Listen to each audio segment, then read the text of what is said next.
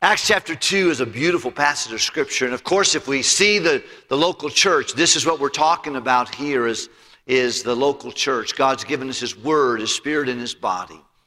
And we talked a little bit last week about the servants of the local church, how that none are insignificant. At the same time, none are irreplaceable. We talked about the staples of the local church is going to be the ministry of prayer, the preaching and the proclaiming of God's Word publicly, and the personal soul winning of its members. We need everybody to be telling everybody about Jesus. It's something we don't just need to be done for the pastors or for the deacons, but everybody ought to be a soul winner, and everybody can. Everybody's supposed to preach the gospel one-on-one with somebody, and we can do that. And then we find that the structure of the church revolves around three concepts: the lordship of Jesus, the leadership of the church, and the partnership of its people. Once again, can you say those things with me real quickly? Lordship, leadership. One more time. Lordship. I would encourage you to write that in your Bible somewhere. I think those are three concepts that really do, that a local church needs to evolve around: the lordship of Jesus, the leadership that God puts in place. And by the way, can I just remind you, when Apostle Paul met with the people, the leaders of the church at Ephesus, he said, "Take heed to yourself and to the flock over which the Holy Ghost hath made you overseers." So who has to be instrumental in putting leadership into place? The Holy Spirit. And they're not, I think every pastor, I heard yesterday about some situation where a pastor did not want to be accountable. But boy, pastors are to be accountable for their personal life. He said, take heed to yourself, to your own walk with God, to your own role in your family and your own personal holiness. That's very important. It should be important to me, and it's important for you, for me, and for our Pastor Gomez, and for our assistant pastors. And by the way, that's everyone's job. Take heed to yourself. If you ever get on an airplane, you'll find that they'll say to you, we don't expect a loss in cabin pressure, but in case we do, 4 oxygen masks are going to fall down from the compartment above you, and it tells you to put it on yourself, and the elastic bands to here, and the basket or the little bag may not inflate, but you'll know you're receiving oxygens and all that. But they always say this: if you're sitting with a child or someone who's acting like a child, please put it on yourself first and then assist other people. The truth of the matter is, if you had a loss in cabin pressure and you went around trying to put masks on everybody, you'd be laying out on the aisle. They'd be walking on you as they exited. And the truth of the matter is the same as way in the spiritual life. You have to walk for God, for yourself. No one else you can't take the day off and let someone else do that for you. You have to be pure for yourself. You have to play your family role for yourself. No one else is supposed to be the mother to your children. No one else is supposed to be the son to your mom and dad that plays that role, or the daughter, or the husband, or the wife, the sister, the brother, the niece, the uncle, the aunt. Whatever role, that's your job to play, and make it personal. And decide you're going to ask God to help you with that. But we see here in the book of Acts that the Lord Jesus is gone back to heaven. He goes up, the Holy Spirit comes down. The people get filled with the Holy Spirit, they go out, and then people come to Christ. It's a transitional book, but a wonderful book. In Acts chapter 2, we see that Peter has now preached to Pentecost. He has preached a message, not just the words we have, but in other words, he compelled them with the truth, and he confronted them with preaching. And by the way, a local church is a place where the Word of God needs to be preached. And it needs to be proclaimed and opened. And I hope you'll bring your Bible. I hope you'll read your Bible at home, but I hope you'll bring it when you come to church. And I would encourage you to underline things that are important, make notes of things that you need and that you can refer back to another time. And we read our newspaper, we study our Bible. And I hope your Bible's a studied Bible. Someone said if you find a Bible that's falling apart because of use, it probably belongs to someone who's not falling apart. And there's something about a relationship with the Bible that really does strengthen and stabilize the Christian. Well, the Apostle Peter finishes his message, and the people said that we're pricked at the heart. What should we do? And they looked around at Peter and the other apostles, and he said, repent and be baptized, every one of you, because you're saved for the remission of sins. Not so you don't get baptized so you can be saved. That is a doctrinal error there, but because you're saved. Because you've had your sins forgiven, because of that, get baptized. And they understood that because John the Baptist, he would baptize people before there was Jesus. And they knew that they were identifying with his proclamation to repent, and the kingdom of heaven is at hand. The Messiah is alive. And when they believed that, they would baptize. Well, they would get baptized after they had believed and received Jesus. Several things happened. The Bible says, they that gladly received his word. So some people were not glad to receive his word. And one of the things that God gives us in the book of 1 Thessalonians chapter 5 is that we're not supposed to despise what? Prophesying. We're not supposed to despise prophecy. You know why God gives us admonitions like that? Because we have propensities to not like to hear sometimes. Some people, they don't mind the music. They don't mind this. It's preaching. So no, don't have that attitude. Don't despise prophesying. Listen to it. Let it come in. Don't quench the spirit. And he says, listen, the word of God needs to be preached, and it's going to be. And Peter preached the word of God. They were pricked. He told them what to do. They did it. And the Bible tells us that they continued in 4 major areas. Number 1, in the apostles' doctrine, in the teaching of God's word. We see that in let's look at it real quickly. Let you look at it and read it with me. Verse 42, you ready? And they continued, apostles' doctrine, and in fellowship, and in breaking of bread, and in prayers. And I just want to quickly go back to 41. The Bible says, and they that gladly received his word. Some people were not glad to receive his word. And that happens in any group.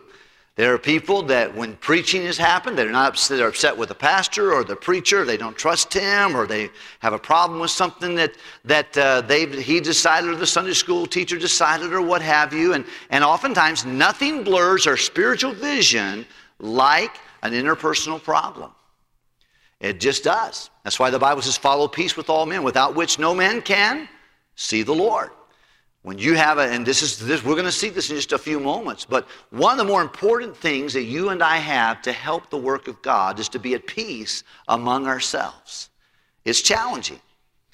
Whenever Apostle Paul told the church at Thessalonica in 1 Thessalonians chapter 5, he says, look, know them which labor among you and are over you in the Lord. So he said, I want you to learn your spiritual leaders. Number 2, labor with them.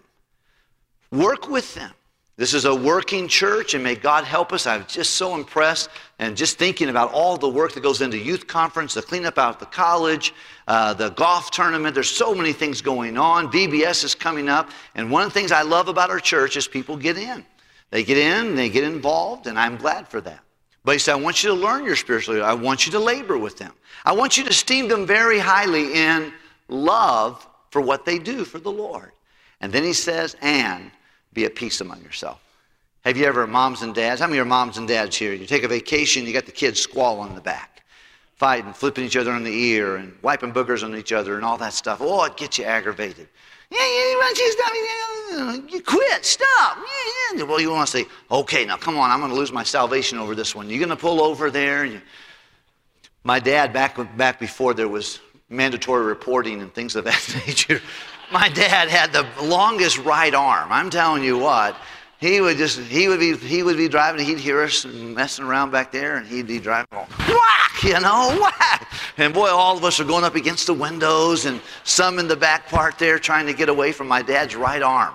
And that was a rough season in the Wilkerson house, and I remember all 8 of us were in a Dodge Duster one time, and we had the Dodge Duster for a little while, and it's just a 2-door, and all 5 of us are in the back, and one sitting between my mom and dad, and we learned not to mess around on that one. That was not a good idea, The station wagon, we could take our chances, but we had to go a little farther back, but not in the Dodge Duster. Just behave yourself, and get through it, because we don't want Dad's right arm to come and whack us on the leg, Nonetheless, whenever we're working with people, he said, be at peace among yourselves. Don't be drama mamas.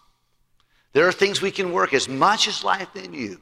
Live peaceably with all men. Why? Well, we have the Prince of Peace in Jesus. We have human beings, and we have faults, we have failures, we have strong opinions about what ought to happen, what ought not to happen, but nothing quite blurs our vision for the spiritual things like interpersonal problems. And we see this even in the apostles, and we'll talk about that in a moment. He said, but they continued People that were glad to hear his word, they obeyed, they got baptized, and they were added to that local church. By the way, I think it's a big thing to be a part of a local church for 5 reasons. Number one, when you join and get involved in a local church and you're all in, number one, you're identifying with Christ. The church is not the church of John Wilkerson. It's not your church. It's not my church. It's his church. It's the body of, it's the building of God. It's the bride of Christ. It's all about him. So when I get involved with a local church, I'm saying I'm identifying with Jesus. Number two, it's a place where I am instructed in Jesus. Church, you can read your Bible at home and God speaks to you, and you should do that. But let me just tell you something. You'll never be spoken to quite the way that God wants to hear you to hear his voice like you will in a church service. I talked to a man, he got saved 3 years ago here. And he said, Pastor, I'm on my 3rd lesson of discipleship. And he said, I got 1 more lesson to go, and I'll go in the Word of God next week, and I'll finish it. But you know what I found out? You're right. We've watched it online, and it's not the same as being in the building. Something about being in that building. He said, I feel like God speaks to me in there. There's nothing sacred about the building, but what God does in those things, he says, very important. But we get instructed in Jesus. We identify with Jesus. Number 3, it's a place where we're inspired for Jesus. We're inspired to do things. I love the Sunday night when we acknowledge the weddings. I know some of you say, Pastor, I don't even want to see that again. I don't like that. But let me tell you something. There's inspiration that goes on in that. Whenever you find someone who's been married 49 years, almost 50, old as dirt. Good night. Hey, you say, you know what? We're at 32. We want to be at 49 one day. We want to be faithful to the Lord. We want to do the right thing the right way for the right reason for a long time. When you see the Maxwell stand up, and that 30-year point was a place where there was tremendous conflict and separation, and God began to mend and take more grace that he had for their situation and put them together in 4 years, write a book and show others. And he'll begin counseling 6 different people this week that are going through the same thing and working through that and helping them in a Zoom meeting. Well, that's a blessing. That's a show that whatever the devil can mess up and sin can mess up, God can repair. And he can help it. These are things that are good. At church, we get a place where we identify with Jesus. We get instructed in Jesus. We get inspired for Jesus. And remember, just as a young man, watching the men of our church and thinking, you know, I knew that everything wasn't perfect in everyone's home, but I watched some men, how they did that. When I'm a husband, I want to do that. When I'm a dad, I want to do that. I remember years ago watching people put their offering envelope in their pocket, you know, and boy, I was like in 3rd grade. My Sunday school teacher, Mr. Gregory, did it, and I saw Mr. Hand do it. And I said, you know, I'm going to do that too. So I put my big 25 cents in the offering plate, folded my envelope about 7 times, and put it in my little pocket. And I walked around with my offering envelope. Probably some pride problems there, but nonetheless, it inspired me. I saw the people that loved the Lord, they were giving. I wanted to give. I want to be a part of that. I want to get on that situation. I saw people drive buses years ago. I was 20 years old and turned 21 on my birthday. And I went to Brother Club and said, Brother Club, I want to learn how to drive a bus. Brother Rick Nesbitt drove a bus. Brother Doug Monroe drove a bus. Brother Robert York, some other people, they learn how to drive a bus. I want to drive a bus. And since I was 21 years old, I've been driving a bus. Why? Because I was inspired. I saw someone else do it. I wanted to do it. It's a place of identification. It's a place of instruction. It's a place of inspiration. It's also, the church is a place where I'm involved. It's a place of involvement. So I don't just sit here and watch the world go by. I get involved doing something.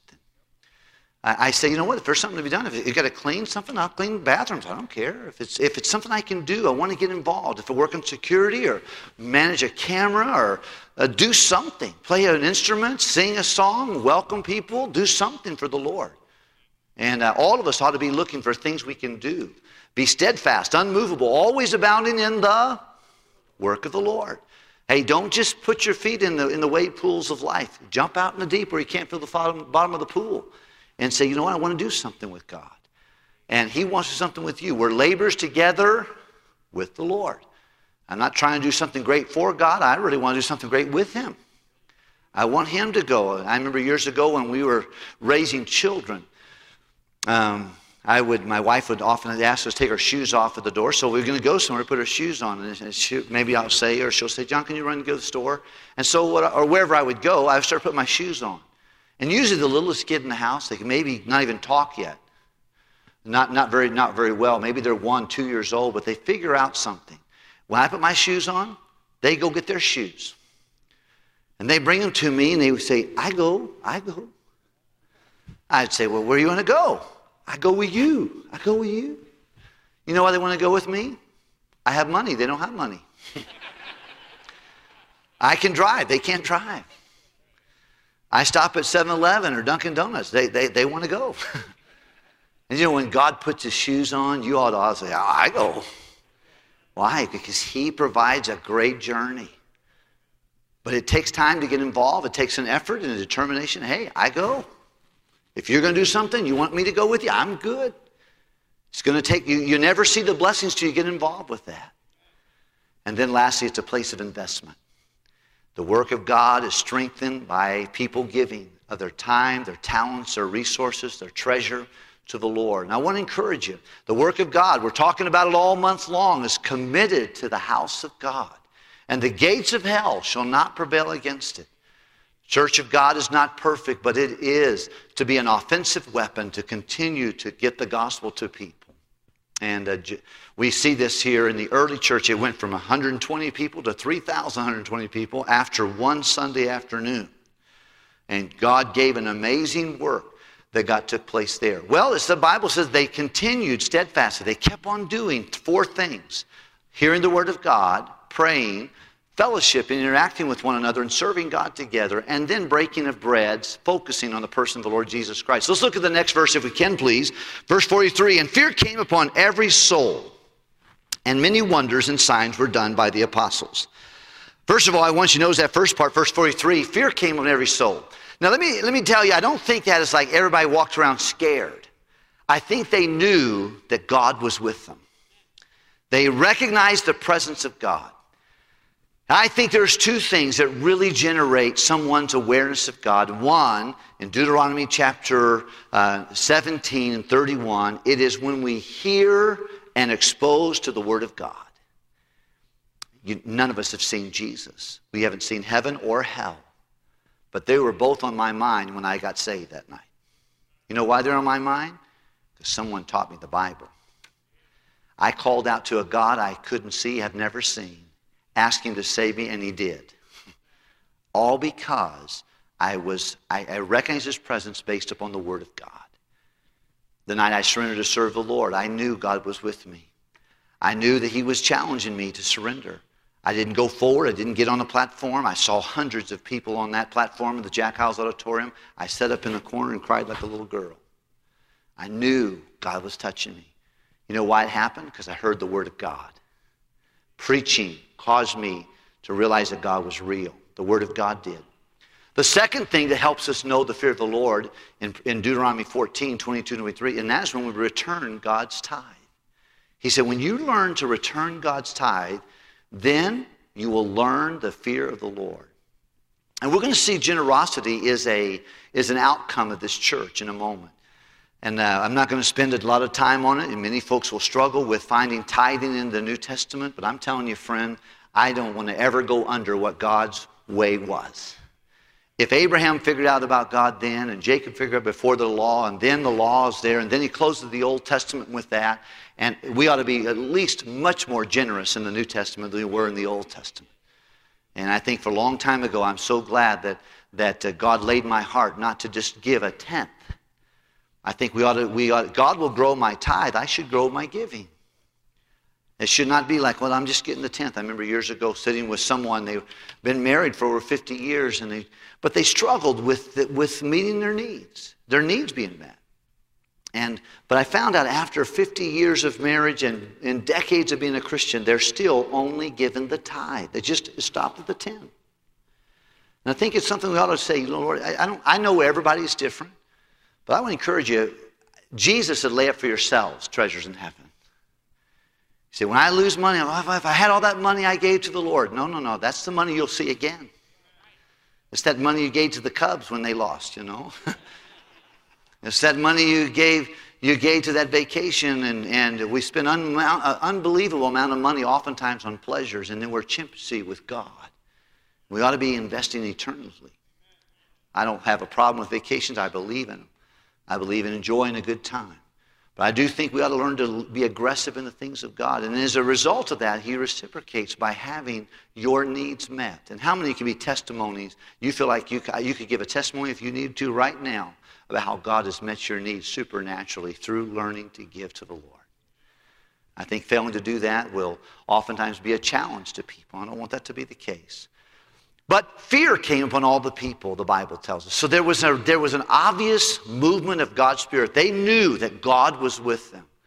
And then the Bible tells us in verse number 43 that there were great signs and wonders done by the apostles. And there they begin to exercise spiritual gifts. Some of the gifts they exercise are not necessary, in my opinion, applicable today. I had someone try to challenge me on that, and that's okay. I don't mind that. But the truth of the matter is, I think that they exercise their spiritual gifts in that day. And of course, at that day, the Bible had not come to fruition. And so they had gifts of tongues, gifts of healing, gifts of administration, lots of things that some of which I think have now ceased now that the Word of God has come. But he said there was obvious that these people are using their gifts and the presence of God was upon them. Boy, that ought to be the case in this room. In this church, it ought to be obvious God's presence here. Nothing blesses my heart more than to hear a visitor say on a Sunday morning, and I've heard it in the last month 3 times, God's presence here. I felt God's presence. I had a precious lady come last week, and it's her second week back, and she saw me in the foyer. Didn't go to the meeting, but she said, Pastor, I want you to know that I feel God in this place. And I think that's what we want.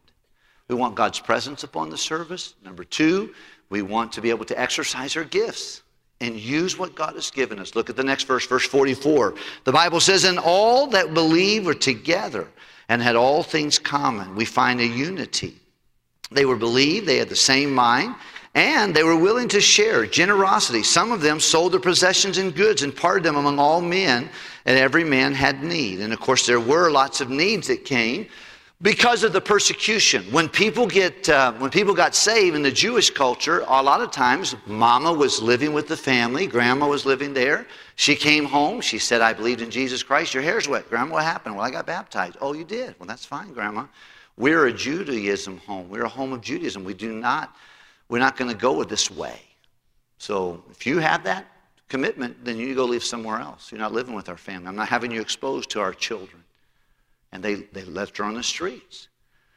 People lost their jobs. They went to work on a Monday, and their boss said, hey, someone told me you got baptized. You're going with these people of the way. You've accepted this dead Jew, Jesus. Is that true? Oh, I can tell you, it's unbelievable. He said, well, that's wonderful. Well, you're not working here. And he would be indigent very quickly. And boy, a lot of people had difficulties, and people saw the need, and they stepped up and they gave to support these people. And they laid it at the apostles' feet and said, Peter, James, John, all you, Nathaniel, you guys know much more what's going on, who it needs. We sold some property. We can give this to you. Then you distribute that to people who are going through difficult times. We live in a very prosperous time right now. I'm not saying that everybody is doing great, but most of us were okay. We finished our school years, and God helped our families, even without vouchers and things. We had an unbelievable amount of people who paid on time and took care of their bills and college. It's a good time. It won't always be that way. And sometimes in the times of our plenty, other people have need.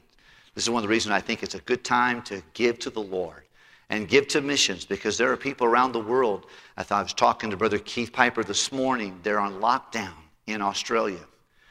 And he says his third, fourth week, they can't meet as a church.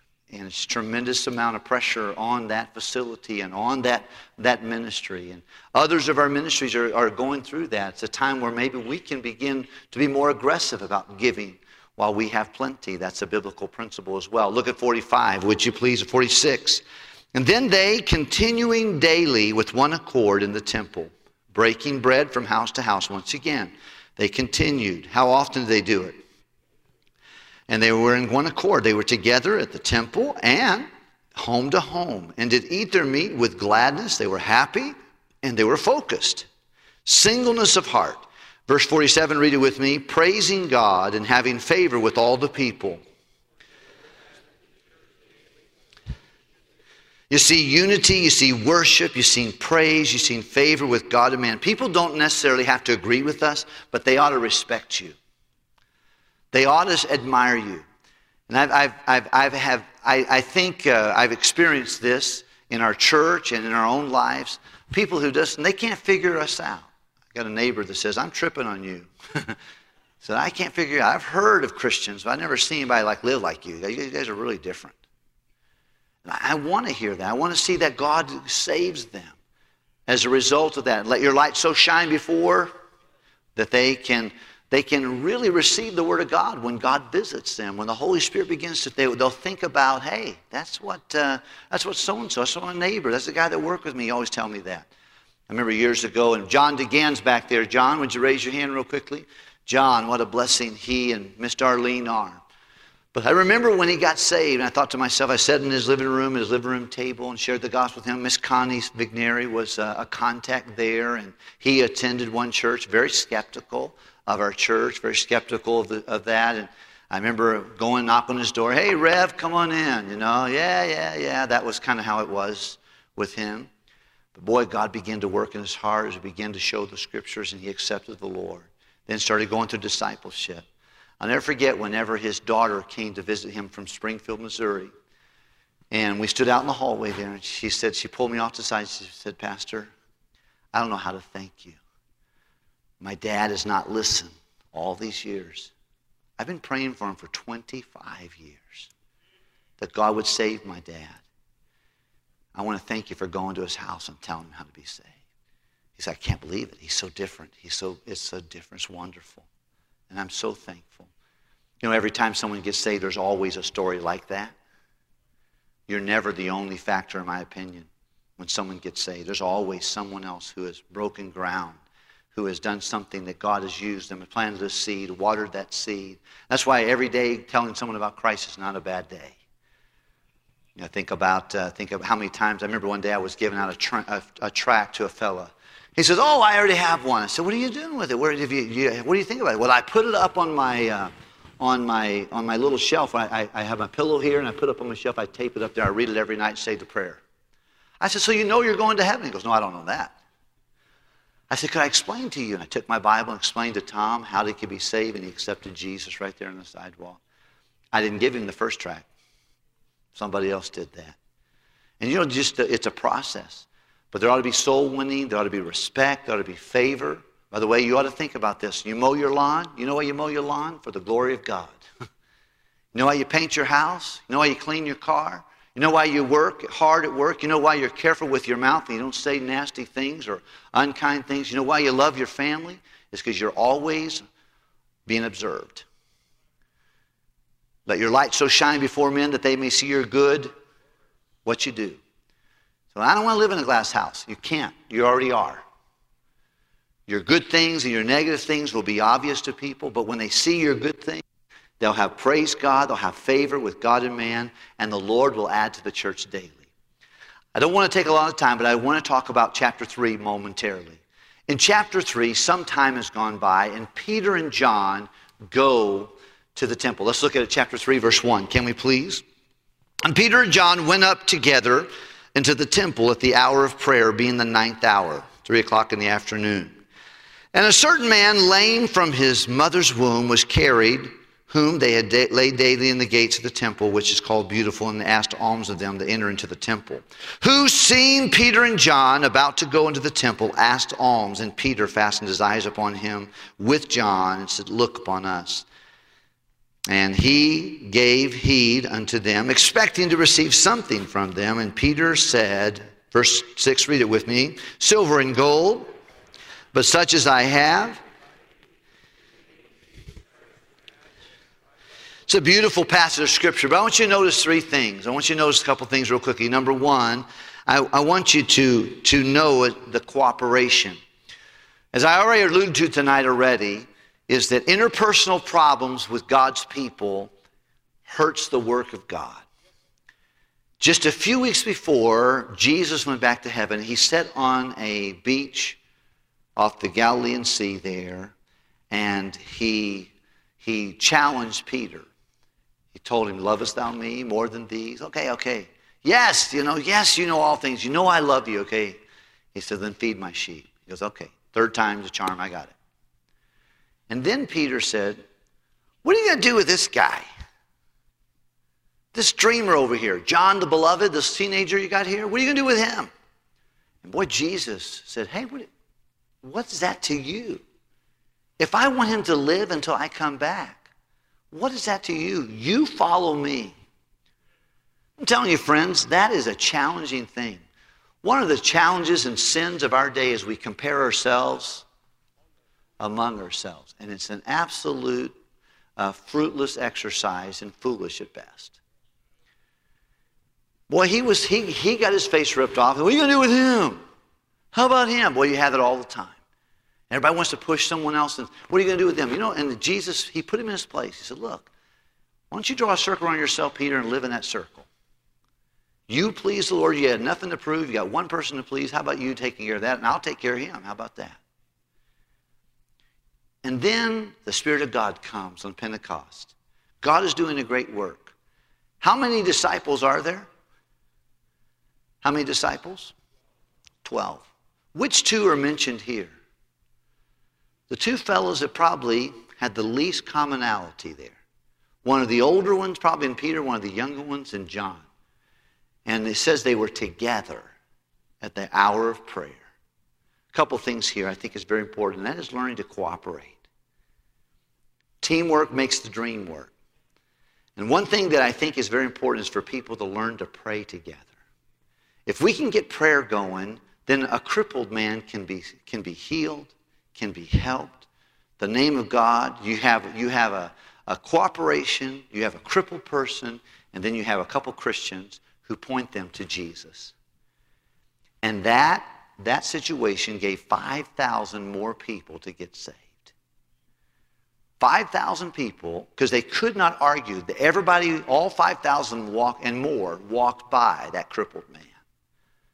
They saw him, and they saw him day after day, week after week. His family would bring him there, send him there, and we find here. But I want just to notice, is there somebody you need to get right with? Is there somebody you got a problem with? How they scratch their head gets on your nerves? Where they walk, you know how they are. And you need to really draw a circle around yourself. Say, "God, would you please forgive me and keep me right in the circle?" Oftentimes we get mad at one another. And that anger, the Bible says, "Fret not thyself." That means don't get stirred up. The wrath of man worketh not the righteousness of God. And people get passed by because Christians are not together. They're not in prayer. And they're not thinking like Jesus. They're not walking in step. We studied this a couple weeks ago in Hebrews chapter 12. Follow peace with all men, without which no man can see the Lord. Stay in your lane. Run your race. Get your eyes on the Lord Jesus Christ and off fighting the person beside you. Trying to create a cause, and a heresy in the Bible is creating a cause and drawing a line and trying to get everybody else in your cause. It's one of the most wicked things that goes on in social media and so many other areas. It's as old as sin is, but it's more complicated now. It's just drawing the line and trying to get people on your side of the line to say, "I feel you. I know how you are. I do the same thing you're doing. I feel the same." Boy, they're trying to create a cause. It's heresies is the Bible term for that. But oftentimes it's unfortunate because those kind of things create complications that many crippled people in the world who need the touch of God are passed by because two people, instead of are together, they're arguing with each other. They're not praying, and then people get hurt. The work of God's not gone. And 5,000 people. Winning one person to Christ could be a catalyst. Could you imagine Edward Kimball walking out in the middle of a sidewalk somewhere in a shoe store, scared to death, because he's got this new 16-year-old kid from Northfield, Massachusetts that's working in his uncle's shoe factory. He's attended a Sunday school class, and he doesn't know how he's going to take him, and he tosses and turns and works, and then finally goes in and says, "Hey, DL, can I talk to you about Jesus?" And in the back there leads him to Christ. That one conversion brought millions of people to hear the gospel. I wonder if Ed Kimball was all fired up with everybody else in the church. I wonder if he'd been standing on that sidewalk that day. I wonder if he had led that guy to the Lord. I wonder if the world would never be the same again. I want to encourage you, let's work on this thing of cooperation. I'm not here to judge anybody. I'm judging myself. I need to get in that circle and say, John, are you right with God? Are you right with others? So don't spend time fighting stupid stuff at the expense of crippled people who need the gospel of Christ, whose lives could be radically changed if the church would do his job, and you're the church, and I am too.